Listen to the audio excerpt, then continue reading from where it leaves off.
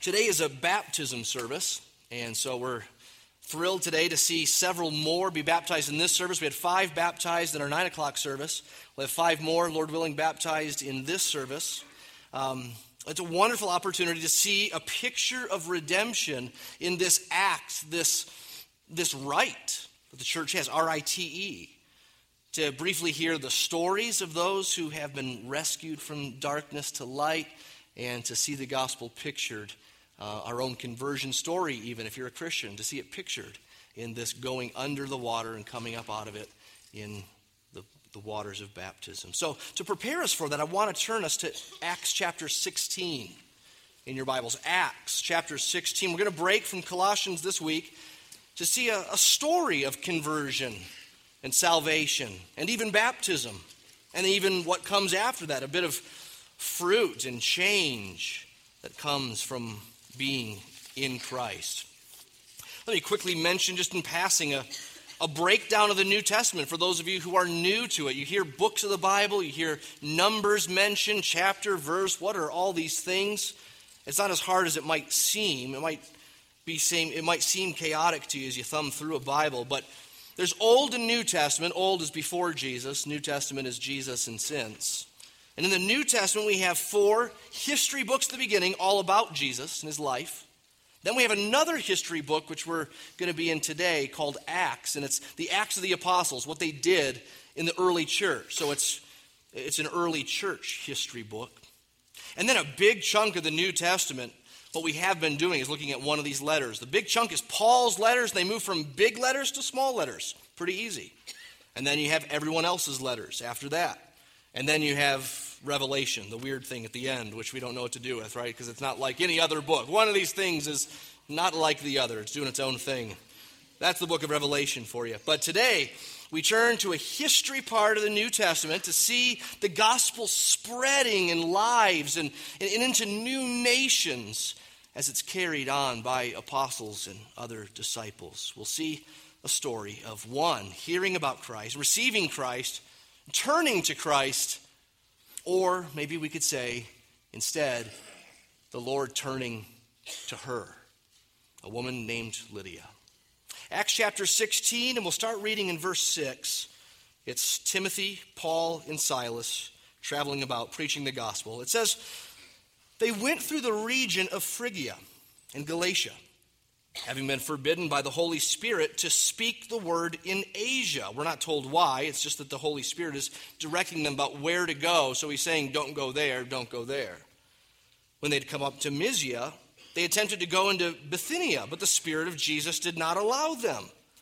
So, passing by Mysia, they went down to Troas. And a vision appeared to Paul in the night. A man of Macedonia was standing there, urging him, saying, come over to Macedonia and help us. When Paul had seen the vision, immediately we sought to go unto Macedonia, concluding that God had called us to preach the gospel to them. So sailing from Troas, we made a direct voyage to Samothrace, and following day to Neapolis, and from there to Philippi, which is a leading city of the district of Macedonia and a Roman colony. We remained in this city some days, and on the Sabbath day we went outside the gate to the riverside, where we supposed there was a place of prayer, and we sat down and spoke to the women who had come together. One who heard us was a woman named Lydia from the city of Thyatira, a seller of purple goods, who was a worshiper of God. The Lord opened her heart to pay attention to what was said by Paul. And after, she was baptized, and her household as well. And she urged us, saying, if you've judged me to be faithful to the Lord, come to my house and stay. And she prevailed upon us. Well, every now and then I say something like, now that's the way it's supposed to go. It's rare that I say that. It's rare that it happens, that it goes the way you want it to go. I don't know if it's just me. I don't think so. I think it's all of us, right? We could think of some things, some categories. If we even open it up for discussion, it'd be fun to hear our stories of different things that we wished would go just the way we wanted them to go, and then fell apart. They crumbled. They crashed and burned. Maybe it's putting a toy together for your kids, or the joy of putting furniture together. I've never put any furniture together or even made something from wood, from scratch, and then said, that went just the way it's supposed to go. I've never done a home repair. I've never gone to Home Depot and said, that's the way it's supposed to go. I always have to go back. I'm always one washer short, one screw short.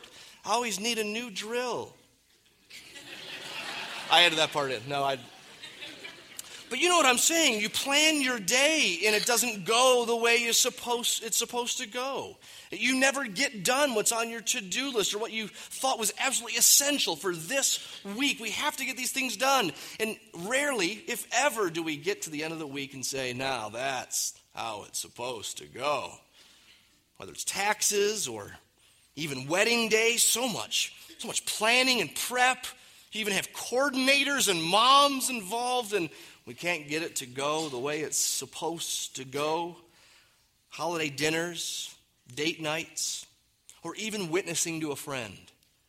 You want to tell them about Christ. You want to take it one step further than you did before, and you set out to do it. You purpose to do it, and it just doesn't go the way you thought it was supposed to go. Well, what we see here in Acts 16 is a story of conversion, and it's one of those times to read, to get to the end and say, now that's how it's supposed to go. And I think we can see that in 7 different ways, if you want to follow along on your sermon notes page. You see, first, intentionality. Intentionality. There's a massive need and yet a particular plan. The need is overwhelmingly massive because it's preach the gospel to the nations, to the world. It's what Jesus said in Acts 1:8. You'll be my witnesses in Jerusalem, that's tough enough. Judea, that's bigger. Samaria, bigger yet. To the uttermost parts of the earth. How do you obey that? You turn right or you turn left? So didn't we see Paul, Silas, and Timothy not knowing exactly where to go, and the Holy Spirit's directing them exactly where to go?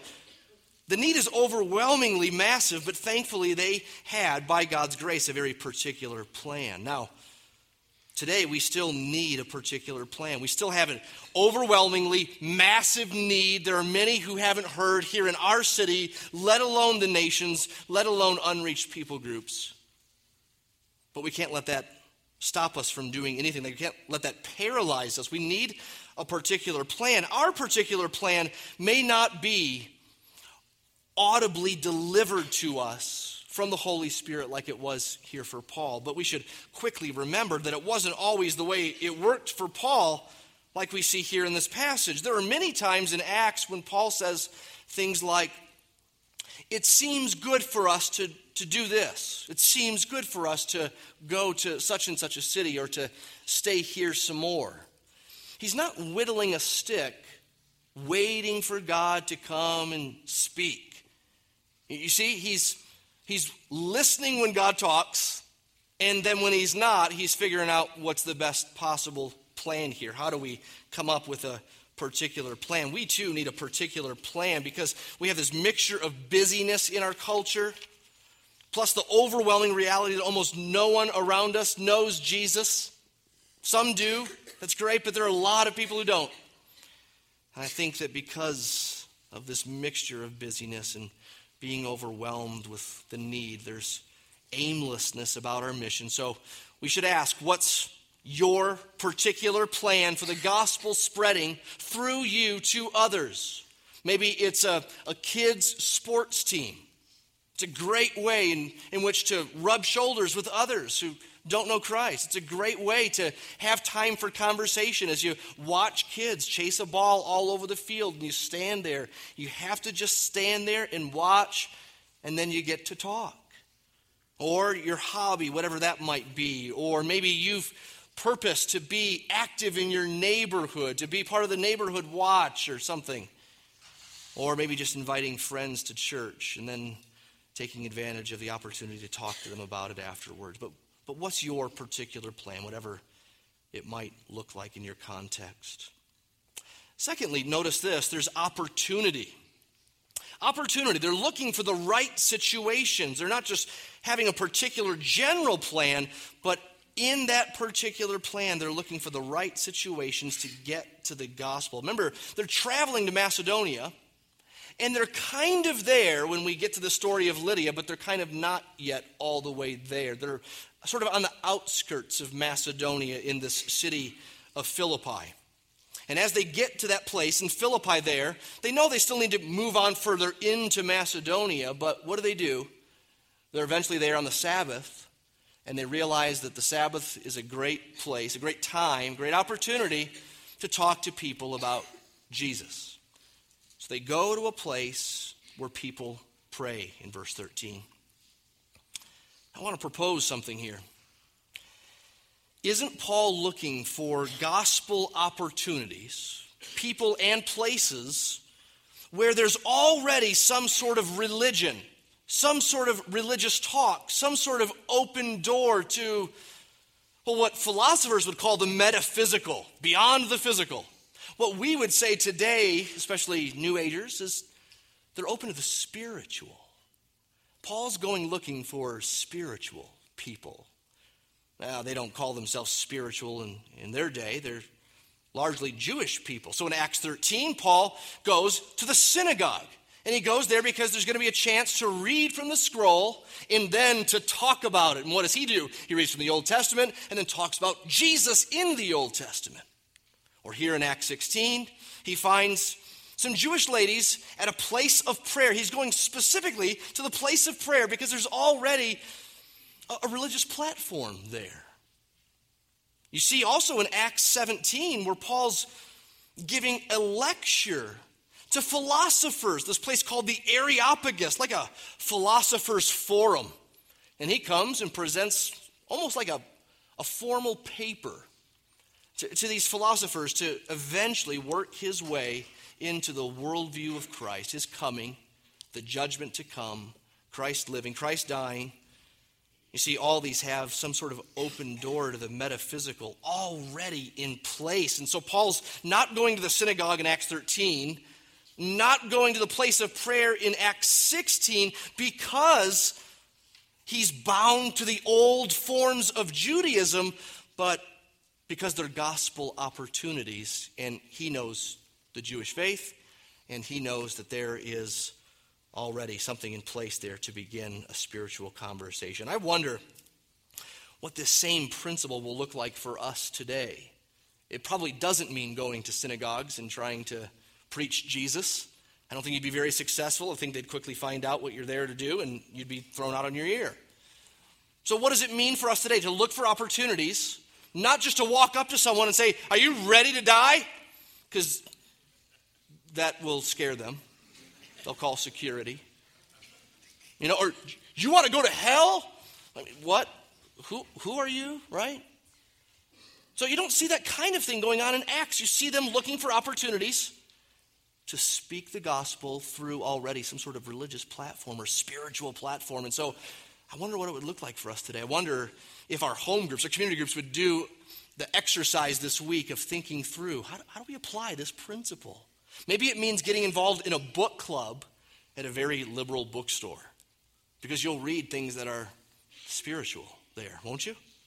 Maybe it means just not missing an opportunity when spiritual conversations actually happen. When it's remotely spiritual, see that on the basis of Acts and Paul's evangelism methods as a way to start to creep towards Christ and see what happens. Holidays are one of these things where even in our secular culture, there is some openness and sensitivity to the spiritual or to church, to going to church. Take advantage of those opportunities. Look for the right situations.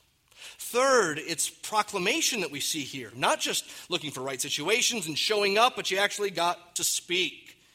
Speaking is essential. It's not optional. They need to hear the gospel.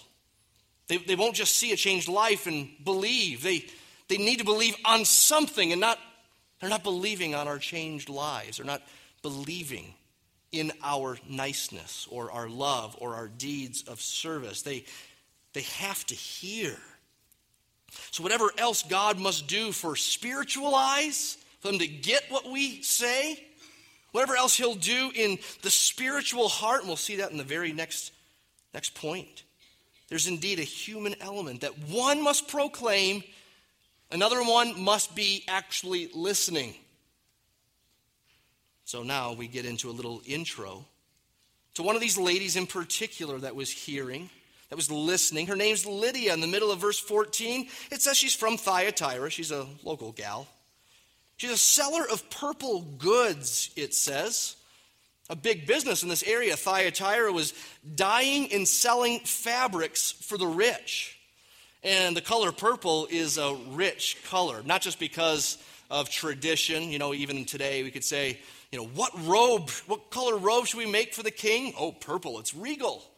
Well, in those days, it was for the rich, the color purple, because it was hard to make. They didn't have these dye kits back then, ladies. They didn't have those. You didn't go to the grocery store and say, I want puce. And I don't even know if that's a color. I've heard that once. You pull that one down and you can make a puce shirt out of it. But you couldn't do that in first century times. And so to make something purple, you had to make it from crushing a sea urchin or pulling out from a plant under the water. It was hard to do, and so it was expensive. And this woman, Lydia, is in the business of dyeing and selling fabrics for the rich, and so she's most likely wealthy. She's apparently independent. It doesn't seem that she has a husband. There's no mention of a husband, and so it seems like she's in charge of her home as we read on. She's a worshiper of God, it says in verse 14. And what does this mean? Well, we have to remember that this is a transitional time in God's redemptive history. Jesus has come, but there are plenty of practicing Jews who haven't heard the news of the coming of the Messiah yet. Lydia is one of those. Acts 10, Cornelius is one of those. It's not exactly clear what the Bible means in a verse like this when it says Lydia was a worshiper of God. So it could mean she believed, like Abraham believed, that God saves. He rescues, and you receive that by faith. Abraham was justified by not his works, but by faith. Maybe Lydia is like that too. She hasn't yet heard, though, of Messiah, who is the means by which you can be saved through faith. Or maybe she's just religious. Maybe she's just Jewish. Maybe she's a practicing Jew, but she hasn't yet had a new heart. And it seems like it's the latter. Because in Acts, these unique cases like Cornelius and Lydia, they're treated as conversions, right? They're treated like they went from darkness to light. Even though it says she's a worshiper of God, I think we should see that more as she's a religious person who hasn't yet come to see that Christ is God, that Christ is the Messiah, that Christ died in her place, that Christ was raised on the third day, that he offers forgiveness through his substitutionary death. That's Lydia. Fourth, what we see in the story is illumination. It's not just enough for her to hear. She needs illumination. It says at the end of verse 14, the Lord opened her heart. Now I want to camp out on this point for a while. I want to point out first that illumination and word or gospel always go together. So no one is saved by the word without illumination. And no one is saved by illumination. God opened their heart, but no one proclaimed the gospel to them, or they didn't read it in the pages of Scripture themselves. They always go together. But exactly what is the illumination? What does it mean? Well, it doesn't help that the translations differ. So the ESV, which I'm reading from, which is what we have out there, if you picked up one of those black Bibles on your way in, the ESV says at verse 14, the Lord opened her heart to pay attention to what was said by Paul. So that sounds like it could just be God made her perk up. He gave her coffee. You know, the equivalent of coffee. He made her ears attentive. He kept her from distractions. No butterflies flew in front of her face. The Lord caused her to pay attention to what was said by Paul. Well, the New American Standard says the Lord opened her heart to respond to the things spoken by Paul. I think that's the right translation. You see, the word here for respond to or pay attention to what Paul said, it really means receive. And so there's a sort of a simple way of receiving, an insignificant way of receiving. Hey, I received $5 in the mail. Cool, I can get a burger. Or I received a wife, or I received a new child. Those are big receivings, right? There's small receiving, there's big receiving. And in this Greek language in which Acts is written, the word which I think means receiving oftentimes means receiving into the mind, an opening of the heart, an opening of the mind, an opening of the will. Like it says, the Lord opened her heart. It means the Lord didn't just soften her heart. The Lord didn't just open her mind so that she now has an open mind. It's neutral. No, it means that her mind is now having understanding.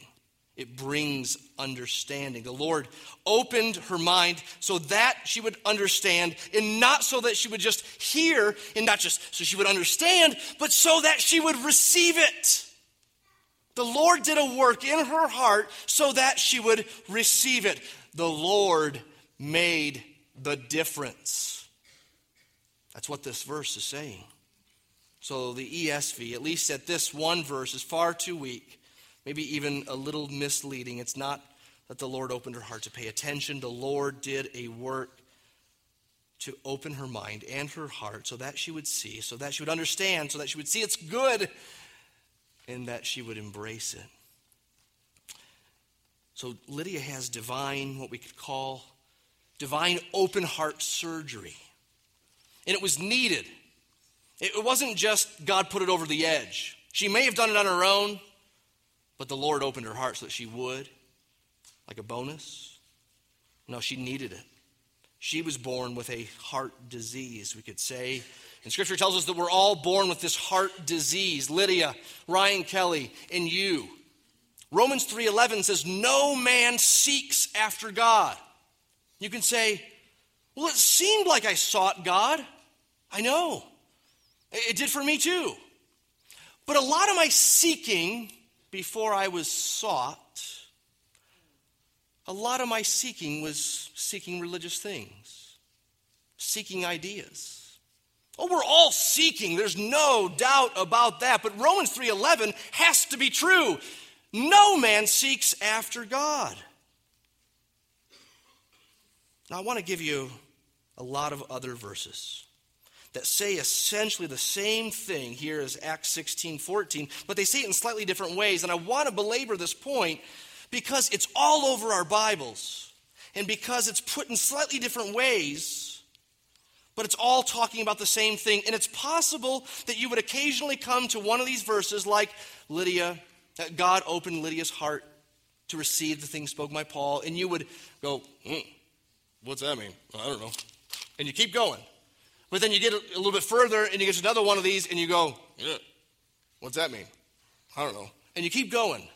So let's just string a bunch of these together so that we can see this theme in Scripture of God doing something to give spiritual eyes, to open spiritual hearts, to put a new heart within us so that we would see and believe.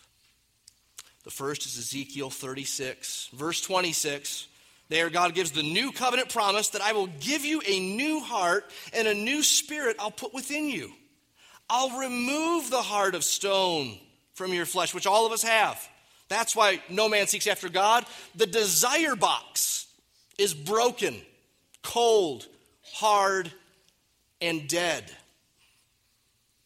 He'll give us a heart of flesh in the new covenant. John 6:44, so pointedly and succinctly, Jesus says there, no one can come to me unless the Father who sent me draws him. We can't come. We don't have the ability on our own. We won't come because Romans 3:11 says we don't seek after him.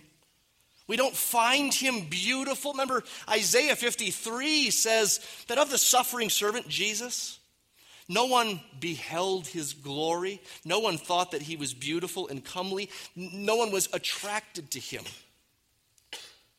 It's not any comment on his physical appearance. It's a comment instead about our desire to not like light.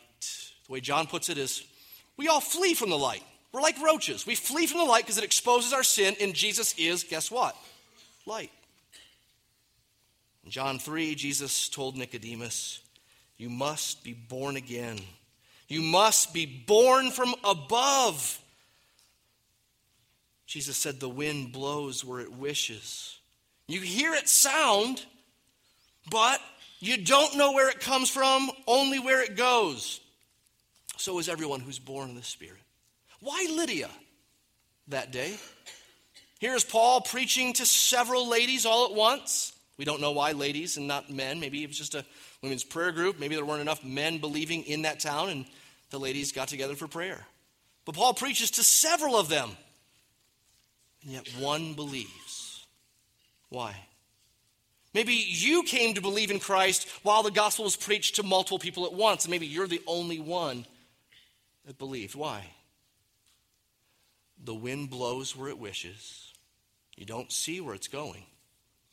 You only see its effects. What I can say is, you didn't believe and I didn't believe as opposed to someone else because we were smarter, because we were better, because we're more sensitive to spiritual things, because we had better parents than others, or because we're just open-minded. It takes divine open heart surgery. Ephesians 2:5 says, even when we were dead in trespasses and sins, he made us alive together with Christ. That's what it means when we say, by grace you've been saved. It's not just that he died in our place and was raised. It's not just that someone came and proclaimed it to you. That's not enough. According to Acts 16, God had to open our hearts so that it would land. In 1 Corinthians 1, Paul says, we preach Christ crucified. And that message is a stumbling block to Jews. It's foolishness to Gentiles. But to those who are called, both Jews and Greeks, Christ is power of God and wisdom of God. And Paul ends this chapter in 1 Corinthians 1 by saying, God saves in such a way that no flesh can glory in itself, can pat itself on the back, can say, I've believed because I was better, smarter, more sensitive, more open. It's put this way in 2 Corinthians 4. Starts off with a problem in verse 4 where Paul says the God of this world has blinded the minds of unbelievers to keep them from seeing. That's why no man seeks after God. Paul's here describing not the worst of the worst, he's describing us all. To keep them from seeing the light of the gospel, the glory of Christ. It doesn't look like light. It doesn't look like gospel. It doesn't look like glory. It doesn't look like a Savior. But God, the God who said back in Genesis 1 and 2, light shall shine out of darkness. That same God shines in our hearts to give the light of the knowledge of the glory of God in the face of Jesus Christ.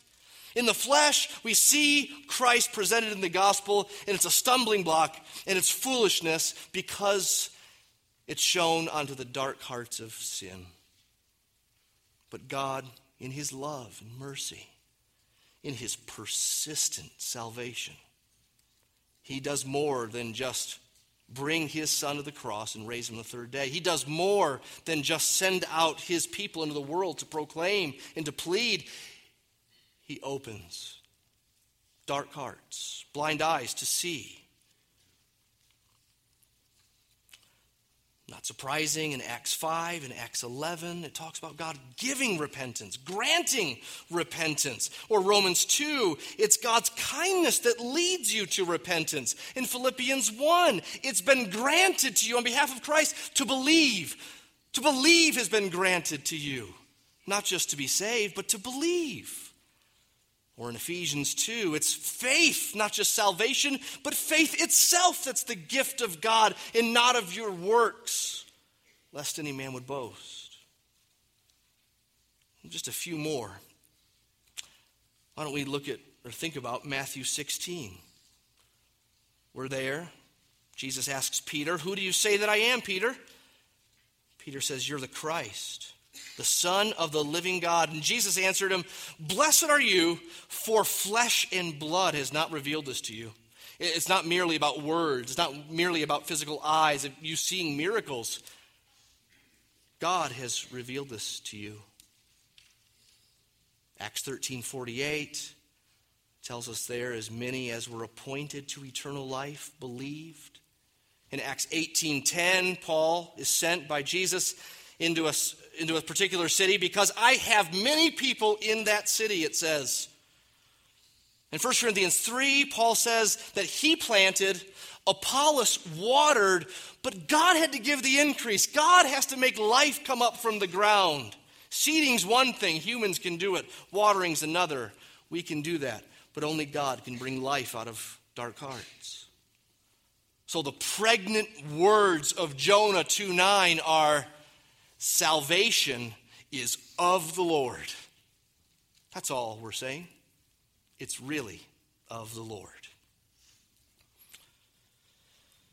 I love how it's worded in the wonderful hymn by Charles Wesley, "And Can It Be?" We sing this sometimes.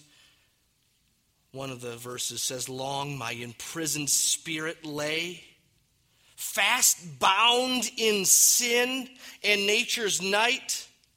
Thine eye," notice how this sounds like 2 Corinthians 4, "thine eye diffused a quickening ray of light. And I woke the dungeon, flamed with light. My chains fell off, my heart was free. I rose, went forth, and followed thee." The problem is bad enough that God must come into the dungeon and with his light tear through chains. If you say, "Ryan, what about verses like Revelation 3:20 that he stands at the door and knocks, and we have to let him in. If we let him in, then he'll come in." Friend, that's a verse written to a church, if you remember. And these churches are Christians, right? They're made up of Christians. It's a verse about fellowship. What it really tells us is that Jesus felt like an outsider in that church. That church had embraced the gospel. It was a church, but they were starting to desert it. It's not sort of an evangelism verse. It's more of a Christian growth fellowship verse. Charles Wesley got the picture right. When it comes to salvation, we need God to burst in to our dungeon with light and a beam from his eye to free us from the chains of sin. And when he does, we rise, we go forth, we follow him. Because we have seen this gospel for what it really is. As Paul puts it in 1 Corinthians 15, the gospel is that Christ died for our sins according to the scriptures, that he was buried, and that he was raised on the third day. It doesn't say it in Acts 16, but that's essentially what Paul said to Lydia. That's what light hit upon in her heart as the Lord opened her heart. She saw the problem. She saw Christ as the answer and substitution as the hope, that he died in our place, was raised on the third day to give us life, and that is received through faith, not through earning it. I pray you know that gospel hope. I pray you have what Lydia came to have one day. I pray if right now you don't have it, you would, just where you are, pray that God would light a fire on his word so you see it for truth and not a stumbling block and not foolishness. Well, we'll quickly do 3 more here in your outline. Number 5 is we see identification. In verse 15, she's baptized. Baptism is a public identification with Christ. In fact, it's the main one. It's really the only one given to us in the New Testament. The New Testament doesn't talk about going forward after a church service or at the end of a church service. It doesn't talk about raising a hand and that being your public display that you're for Christ. Some of you don't know what I'm talking about. Don't worry, that's okay. Some of you know exactly what I'm talking about. Notice the public confession of Christ. Yes, there might be private confession of the heart where we pray to him, we confess Christ as Savior. Romans 10 talks about that, of course. But the public confession that we're his and we identify with the gospel in Scripture is not about going to the front of a room. It's not about raising a hand or signing a card or even putting a name or a date in the front of your Bible. Public confession in Scripture is baptism. It's one Jesus gave us. And so, ideally, it should be done quickly after conversion if you're an adult. Maybe some of you haven't been baptized, and yet you say you're a Christian. Be baptized. It signifies Christ's life and death and resurrection, and it shows that he's our only hope, that he's our saving life. He is our Redeemer. It gives us a wonderful identification with what he did in the cross and the resurrection.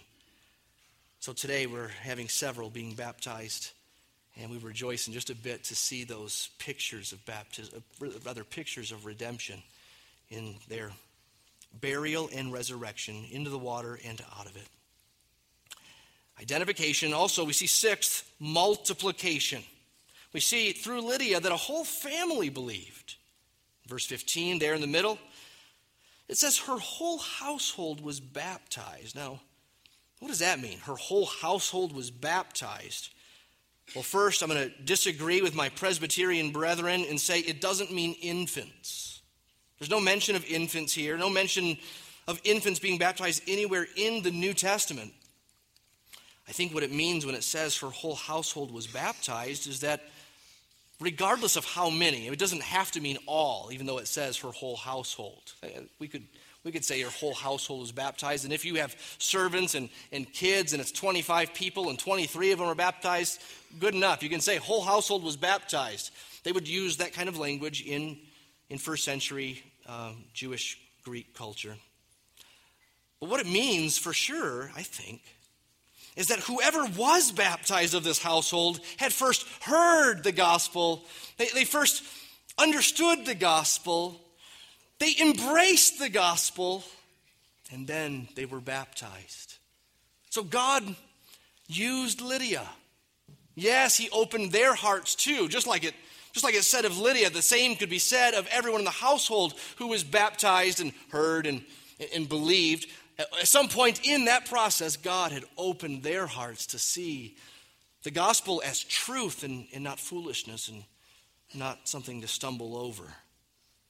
He had to open their hearts, but no doubt he used Lydia, similarly to how he used Paul, for God to open Lydia's heart to come to believe. There's multiplication, immediate multiplication, and then lastly, there's community. I think we see in Lydia an immediate instinct for fellowship. She wants to be with these people. She knows, it seems, that Christians go together like bricks go together to make up a wall. Later, there'll be a church in this city, Church of Philippi. Paul will write a glowing letter to this church. It's a church that he loves, and it's wonderful to read the book of Philippians, that letter, knowing this story of Lydia. Knowing how it began with just one lady. Just one lady came to believe. Then her household. Then others. Pretty soon, there's a church. There are elders. There are deacons. There's a church that's testifying of Christ. There's a church there that's supporting Paul, praying for him, and joining with him in bold proclamation, even in the face of suffering. For Lydia, there's hospitality. She invites Paul in his group to stay with her. She wants to show them hospitality. It seems like it's instinctive. She hasn't had to be told that God's people do hospitality. It's commanded of you to be hospitable. It seems natural because she's understood that God shows hospitality to us. Supreme hospitality has been shown to us in the gospel. Therefore, we want to serve, we want to love, we want to give, we want to shower. We want to forgive. There's also gospel partnership in this community. It reminds me of 3 John, where there, John writes in glowing terms of those he's writing to, saying, you've been sending missionaries on their way, those traveling around with the gospel. You take them in, you give great effort to send them on their way, and we ought to support people like this. In doing so, we're being fellow workers for the truth. Some stay and proclaim, some go and proclaim, and those who go need those who send. And those who send bless. They give, they serve, they take in, and then they send off. And in doing so, they're partnering in the very gospel they've come to know and love, and that they hope spreads. That's the way it's supposed to go. Whether it's 3,000 people added to the church in the day of Pentecost, or one, and then her house, and then eventually a church. Sometimes God works big. Sometimes God works in smaller terms. But it's always Him who works.